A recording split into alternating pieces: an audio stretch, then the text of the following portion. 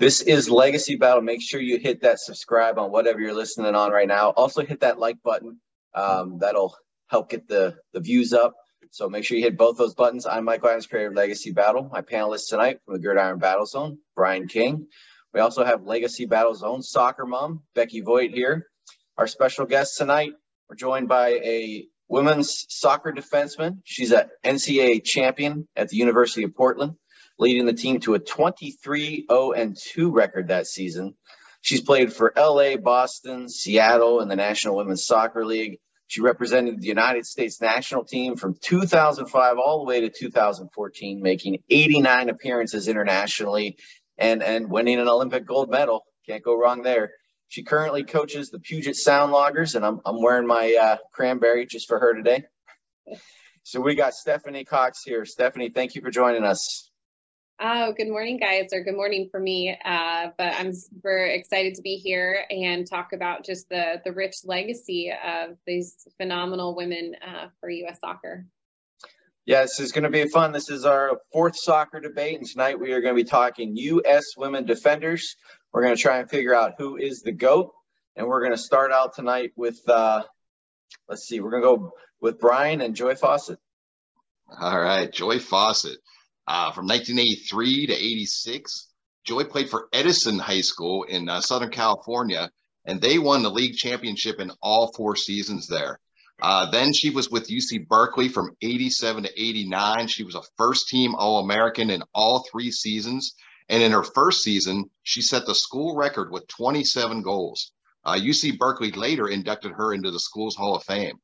At the club level, Joy helped her team Ajax win the U.S. Women's Amateur Championship in 1991 and 1993.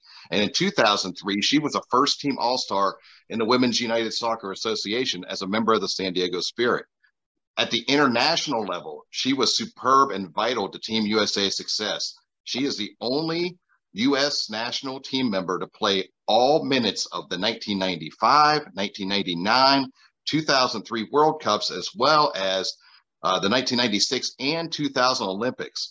And when she retired, she was the highest scoring defender in U.S. women's national team history. During those 5 international runs I mentioned earlier, Joy helped the Team USA to 3 golds, a silver, and a bronze. One of her biggest goals was on June 10th, 1995, during the group stage at the World Cup. She put one past Australian goaltender to give Team USA the go-ahead goal en route to victory. In 2009, she was inducted into the National Soccer Hall of Fame. She also found time to coach UCLA's women's team from 1993 to 1997, and she is currently one of Team USA's assistant coaches. So a great defender, had the ability to put the ball in the goal, and was trusted to log tons of game minutes. That's Joy Fawcett. So, Stephanie, with Joy, as Brian mentioned, and that was a stat I'd also found, she is the highest scoring U.S. women's defender of all time. Was she more of an offensive defenseman than a defensive defenseman? And did she maybe leave her team out to dry every once in a while? Give you the hard question to start out with. Hard question. No, I would be curious to see how she scored her goals. I would think that it would probably be mostly off of set pieces, off of corner kicks or free kicks. I doubt as a center back that she was dribbling through, other teams to score her goals, but pretty remarkable as a defender to be that efficient in front of goal. I'm sure there were, not that many opportunities, but to have even collegiately 27 goals, like that's pretty impressive. And I know I played in 89 games for the U.S. and never scored once. So I had a few assists. But yeah, it's hard as a defender to score goals. So that's a pretty remarkable stat for her.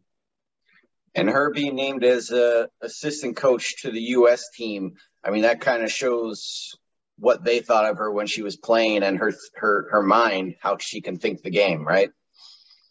Yeah, I think that was I think that must be a recent thing. I wasn't aware that she was there, but obviously, playing in 5 international world championships, 2 Olympics and 3 World Cups and never coming out for a minute, just speaks volumes about, her consistency and the rock that she was in the center back. Center backs normally, they probably run the least amount, have the least amount of wear and tear in their body, that position. So that's not completely unusual that she wouldn't come out in those games. But for that length of time, for those kind of however many years, 6-7 years, that she just was such a, an anchor for them, not only for the defense, but just for the whole team, just speaks volumes about her leadership and her understanding of the field and the game, and just how to win championships. Back in my day, I think we called them sweepers. They don't call them that anymore. I'm aging myself a little bit. Sweepers and stoppers, but yeah. So let's move on to our next defenseman, and that's going to be Linda Hamilton. Oh, I had the distinct pleasure of looking into Linda Ann Hamilton. She started her life and career gaining skills in youth club soccer in Atlanta. And due to a lack of opportunity at the time for female sports, she played on boys teams until U14. After high school, Hamilton went on to study and play soccer for 3 years at NC State University before transferring to the University of North Carolina to play defender for the Tar Heels, led by the national team coach Anson Dorrance. Hamilton also played under Dorrance as a member of the U.S. women's national soccer team from 87 to 95, a formative time in women's competitive soccer. In 1990, while concurrently playing for the U.S. women's national team, Hamilton ended her collegiate career as a member of the Tar Heels squad and won the 5th of 9 consecutive NCAA titles. Hamilton made a name for herself, being known for playing with grit, passion, and enthusiasm. Her dedication to the game was rewarded by being named as a 4-time All-American, 4-time All-Atlantic Coast Conference selection, and was a runner-up for the National Player of the Year in each of her final 3 collegiate seasons. She became a backline anchor, competing in 71 games, including 12 Women's World Cup matches. She started all 6 matches at the first Women's World Cup in China in 1991, as the women's national team allowed only 3 goals in 6 matches and recorded 4 consecutive shutouts. She was a standout in her own right, which was no big feat, as she was playing alongside big names such as Michelle Akers and Mia Hamm. Dorrance hailed Hamilton by saying she's a very intimidating player to play against. She plays with reckless abandon. He went further to say that she was tough as nails and one of the most aggressive players he had ever coached. Her decorated career on the field was truncated with a knee injury, which forced Hamilton to retire in her prime at the age of 26, but propelled her into coaching. Her career continued into coaching, and she started as the director of player development for the Richmond Strikers, and that led into being the assistant coach of Hofstra University, head coach of the University of North Florida, head coach of Illinois College, and then finding residency as the head coach of Southwestern University in Texas in 2015. She continues as current head coach of the women's soccer team in Southwestern University, and in 2021, she was named Southern Collegiate Athletic Conference Coach of the Year for the 3rd time after leading the Pirates 15-0-2. Hamilton's accomplishments and tenacity in the field were recognized at the highest level when in May 21st of this year, she was inducted into the National Soccer Hall of Fame. So we got 2 Hall of Famers tonight. So Becky mentioned Mia Hamm and Michelle Akers. This is when I started watching women's soccer, that time period. I've continued watching throughout. If you're interested in info on Akers and Mia Hamm, you can check them out on our Brianne Heberlin show in the archives. But so let's talk Joy here for a minute, or I'm sorry, Linda for a minute. Becky mentions grit, passion, and enthusiasm. When I saw her play, I went with some of the other words that Becky mentioned. I did feel she was a bit reckless at times. Her enthusiasm, I thought, put her out of position quite a bit. But we can't deny her stats. We can't deny what she's done. What were your thoughts on Linda Hamilton as a player? Yeah, I think, when I think about how her coach of her senior year, Anson Dorrance, and obviously of the U.S. team, describes her, I think about kind of like a wrecking ball. He talks about her tenacity and how she's tough as nails. but maybe not as thoughtful of a player, as strategic. But I think, you want someone like that on your team. You want someone who's going to run through a brick wall for you, for your teammates, for your team. And she obviously had that determination. Probably just unfortunate. I wonder, I don't know how she had that kind of career-ending injury, but I wonder if it was part and due to how she played the game. And I think in today's day and age, she probably would have had the resources to come back from that injury and to have a longer career. But I'm glad that she still stayed in the game and continued to coach collegiately. So Brian and I have done quite a few hockey shows, and we've discussed with hockey players, sometimes they let their enthusiasm get the best of them, and it costs their team. They go to the penalty box, or they get in a fight, they get kicked out. What are your thoughts about a player of her magnitude, and not necessarily her, but any player of her magnitude that goes out there, they play really hard, they're one of the best players on your team, but sometimes it leads to things that hurts your team, such as in soccer, we'll say a penalty kick, or something along those lines, or they have to be substituted out. How does that affect the psyche of a team? Are they they're fired up because the player makes that play, or is it like, oh, we just lost our best player? Yeah, I think that there's moments where it can, lift up the team morale, but then there's other moments where it's just really disappointing and can really handicap a team. I think, and I don't know that this was necessarily a fair call, but when we were playing Brazil in the World Cup in 2011, Rachel Bueller Van Hallebeck got a red card late in that game, actually like in the 60th minute. So then we had to play in overtime down a player, and the team was able to still come away with a win from that game. So playing down a player is really difficult at any sport, so in hockey or in soccer.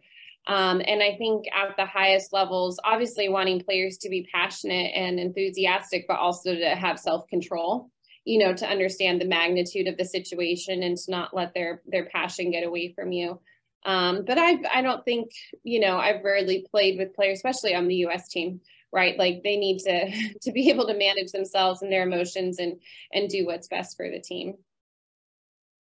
Well, let's move on to our final player tonight, and that's going to be Becky Sauerbrunn, and I'm representing Becky. So still going strong at 37 years old, just signed a contract for 2023.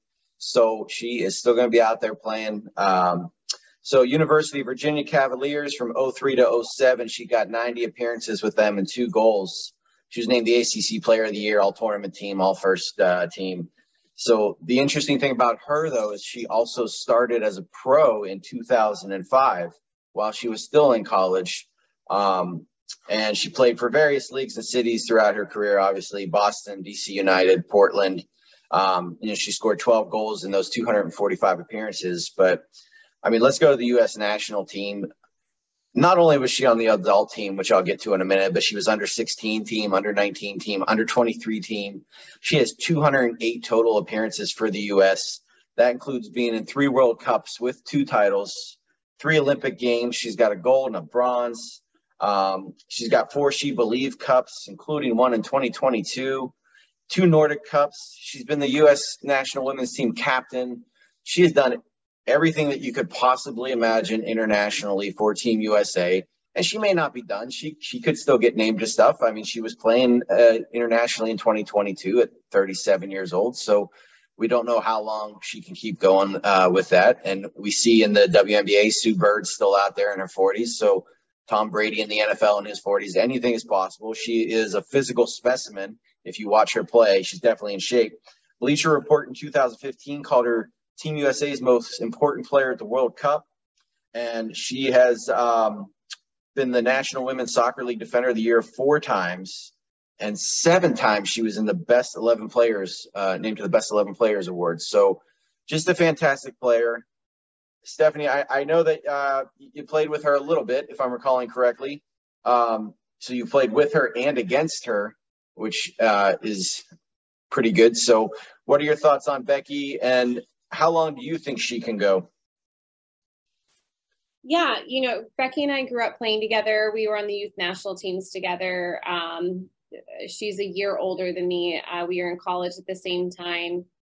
She was, when you mentioned that she started professionally, she was in 2005 with the women's team, which when you're in college, you're not getting paid at that point. You have to obviously graduate and finish out your eligibility, but she broke in early with the women's team at that point. So pretty remarkable career, and didn't have an easy path of it. She wasn't starting, I think, till 2015, right? So 10 years after her first kind of time in with them was she actually starting. So I think that just really speaks to kind of her resiliency, her perseverance, and just her ability as a player, for her qualities to really shine over time. So the thing that really stands out about her is just how well she reads the game, obviously how strong, of a defender she is, but she's just so smart. She's so smart. She just reads the game and is always in the right spot. She's not, she plays against obviously players now who are 10, 15 years younger than her, who are faster, quicker, and yet she just can make it difficult on them. She can intercept the ball. She can tackle, her timing 1v1, and obviously just her leadership. And I think that you can see that with the awards that she's won in the best 11, how much everyone really respects her and respects just her acumen for the game. So pretty incredible career. And I think, as I was saying at center back, even with Joy Fawcett kind of playing all of those minutes, if you kind of play it the right way, like Becky has done, I think that they have a really longer career than other positions and other players.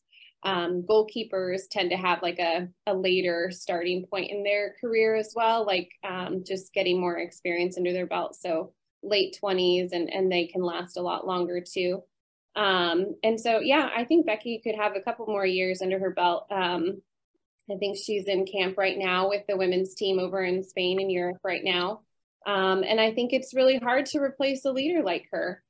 Someone who's been there, who knows what it takes to win and to lead. And, there's a lot of these younger players. Tierna Davidson was in there, but she got injured.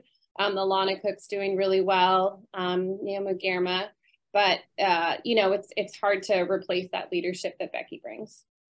Sometimes the game could be more mental than physical. We see that in all sports. So our shout outs tonight, players that just missed the list. We got Whitney Enger, Debbie Radmacher, Thori Bryan, Amanda Cromwell, Abby Dahlkemper, all just phenomenal players, but I kind of felt they were just a tad under the ones we're talking tonight. So let's move into our vote. Cannot vote for your own.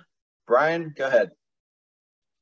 Well, I mean, when I look at Hamilton, it's like kind of a big what if. If she doesn't get injured, who knows? Could have had this, like nice long, productive career, because she was really, really killing it there for a long time. But I got to go with Becky, because Becky's, she's got the complete package, the complete career, and she's still going and still writing her story. So got to go with her. Becky. Yeah, I mean, props to Hamilton being at a formative time in women's soccer, but I probably wouldn't vote for her, but I would be voting for Becky, not just for namesake there, but just the longevity of her career, her dedication and focus to continue to play on that level and character that was spoken about. So she would be my vote. So I'm kind of along the lines with what Brian said as far as Linda Hamilton. She is a what if. We had a whole show about what if, and I think she fits right into that category. I don't want to take away what she did, but I'm going with that what if factor as well. I can't vote for Becky, and as her career isn't done, so she can continue to do better. So I am taking Joy, and I feel Joy, I kind of like those older players a lot of times. She fits into what I said about Michelle Akers when we talked about her, kind of a little bit earlier, and kind of help rise women's soccer to what it is today here in the United States, which in my opinion is bigger than men's soccer here in the United States. So, and we don't see that in other sports. So Stephanie, we come to you. You can make it a tie. You can vote for any of them. What are your thoughts? I think, it's a tough one. You guys chose some some great players. It was fun to learn more about Linda. Definitely was a trailblazer in her own right, in that where, you know, the resources weren't always there, and she definitely made a huge impact in the game that's felt today. And I'm glad that she was recognized in the Hall of Fame this year. Joy Fawcett, I know that she was a role model of mine. She was number 14, and I was proud to wear that number as well. I know that, you know, obviously amazing on the field, but then also as a mom playing with the U.S. team and having, I think, 241 caps is pretty incredible stat. But I will have to go with, you know, my teammate and friend, Becky Sauerbrunn. I think that she's still continuing to play is pretty remarkable. You know, I'm not really surprised. I think she's an incredible player, but I think also just her leadership, being the captain and kind of cementing all of these things, equal pay, just helping change the narrative and put women's sports just in general in a better place. I'm just really proud of all that she represents. So that's a win for me tonight and Becky Sauerbrunn. Let's move into our Q&A for Stephanie about her career. Becky, you can start us out.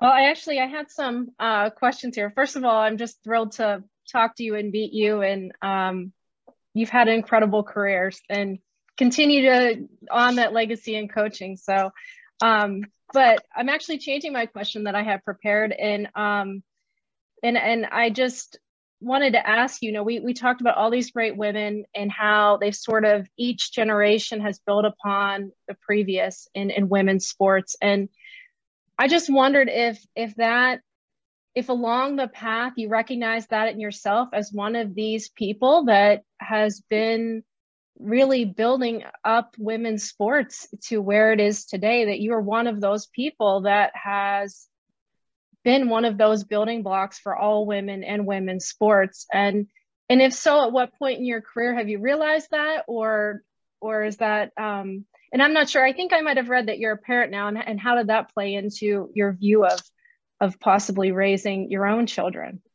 Yeah. Are you a fellow soccer mom as well? I am. I have 3 daughters. So 2 of them are playing club youth soccer. So there was an eruption of delight and excitement when I told them that you would be on a Zoom call today. Oh, fun. How old are they? 12, 10, and then I have a 6-year-old. Wow. Okay.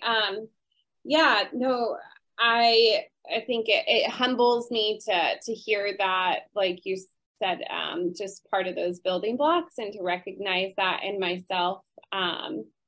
As I think back on my career, I definitely was very grateful for the 99ers for, you know, I came right in after Joy and Julie Foudy and Mia Hamm and Brandy had retired.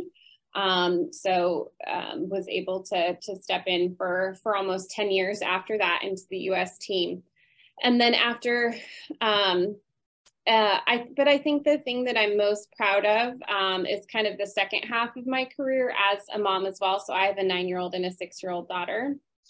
And in 2012, when I was cut from the London Olympic team, my husband and I, we decided to, you know, kind of start a family, and I got pregnant with my daughter, and then was able to come back on the U.S. team for a year and play in the NWSL. So I think, you know, yeah, like Joy obviously had done that, but that's not very common in our league. I think, you know, out of however many players, what is there, 12 teams now, probably like 10 to 15 moms in the league. So last year when I was playing in the league, and even the year before that, when we were going through COVID, we had a bubble tournament, and the NWSL was trying to figure out how to accommodate moms. And so that was really important for me to figure out how to be a voice for us as moms, that, okay, I'm sorry, I can't have my daughter tested every couple days. Mm-hmm. You know, like, can we get some different accommodations once a week? Can I do the testing? Does a nurse have to do, you know, different things, even caregivers, right? Like just saying that one caregiver could have to be there for the whole month. That just isn't really easy to make. So all of these different things. And I think showing my daughters and letting them be involved, seeing other strong women to be a part of a team was really special, a part of the season of life that we were in. But I think also for my teammates to see someone else, being a mom, you think that you just have to choose your career, but that you can still be a mom and be a pro athlete, I think is really powerful. Brian, go ahead. You announced your retirement from pro soccer after the 2015 season, but then you decided to make a comeback 4 years later. So I was wondering what went into that decision, and are you truly done for good now? Good question. This office at UPS would say I'm truly done. So I announced my retirement in 2015 when I came back after having my older daughter Kaylee. My goal, I really wanted to be on the World Cup team in 2015, but that didn't happen. And I was happy to play professionally, but I just felt like not reaching that goal took a little bit of wind out of my sails, and had two great seasons with the Reign, where we won the Shield in 14 and 15, but lost in both of those championship games. And wanted to grow our family, and I don't think I could have thought about trying to come back from another child. That was really hard for me to imagine, the commitment that I had at that point. And so then a couple of years later, I was coaching with the Reign. I was an assistant for Vlatko in 2019. The team had moved from Seattle and was about 15, 20 minutes from my house at that time down in Tacoma. And we were searching for players halfway through the season. It was the year of the World Cup, and we were low on numbers. We had obviously some U.S. players, but then a bunch of international players who were gone with their full teams. And so us as coaches were like, okay, who can we call? Who do we know? And so after leaving those meetings, and sometimes, when we were low on numbers, I would jump out during practice or help. I would be part of the scout team. And I just remember driving home and talking to my husband, like, oh yeah, today I got to practice. Like I was in the practice, and he was like, well, why don't you just go give it a try? And honestly, like it had been, like you said, 3 years, a really long time, 3.5 years since I had played. And I wasn't like, I remember I had my physical with the team doctor, and he was like, so you've been training, like you've been, doing your fitness, your soccer training. I'm like, no, like my time at our practice as a coach, like that's my time away from my family. Like, no, I haven't. So I had like 2 weeks to get fit. And so the motivation was just totally different. I didn't want to go play in a World Cup. Obviously I wanted to help the team, but it was a different place. I had been coaching obviously with the Reign, but then also coaching high school. And I kind of was just motivated for fun. It was just a real genuine, just love of the game again, just to go out and strike a ball. And maybe Becky can relate, but so often as a mom and as a coach, you just feel like you're doing things for other people. And so that was just really special for me to say, okay, I'm going to do this for me and because I want to. And obviously it was a really powerful thing for my girls. But yeah, then we had half of the season, and then the next year, I was ready to rock and roll, headed into preseason to tear it up. Did all the off-season workouts, was just amped up. And then at the very end of our first week, we got shut down because of COVID.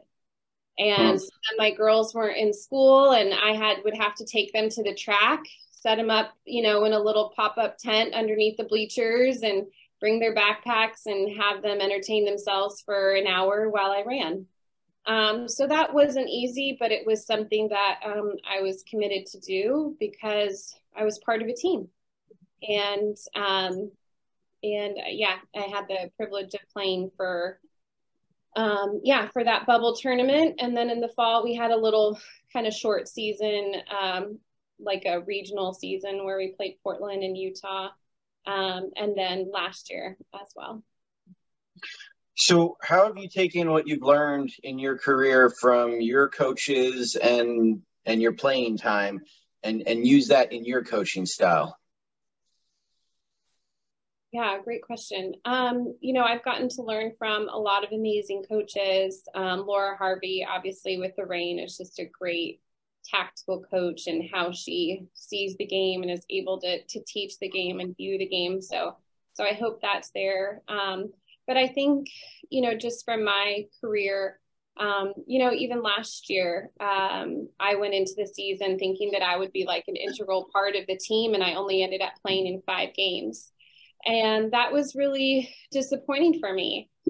But I think that having played and been in all of these different roles, obviously in college or with youth national teams and starting, being on the bubble, being a captain, I'm able to relate to all of my players and help, the processing that I had to do last season, I know helps me when I communicate to freshmen now who maybe don't have a role that they would like, or other players who, it's difficult, and helping them realize to focus on the things that they can control, to focus on the places where they can have an impact, right? That regardless of your minutes, regardless of the role that you have on the team, that the attitude you have, how much you give, your consistency, how, professional you are. Like last year with the Reign, I didn't miss a single practice, right? I was healthy. I, put my best out there every day.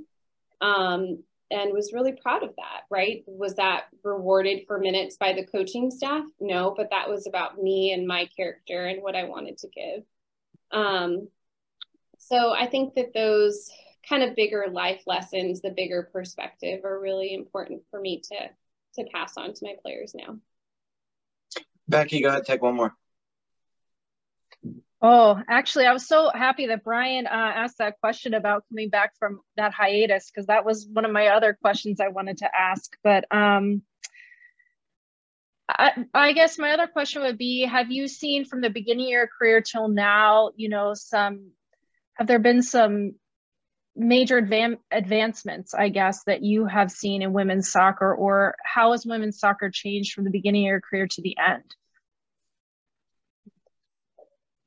Yeah, I was, so there have been 3 pro leagues. The WSA was going on when I was in college, and then I was a part of the first year of the WPS right after I had graduated from college, and then now the NWSL.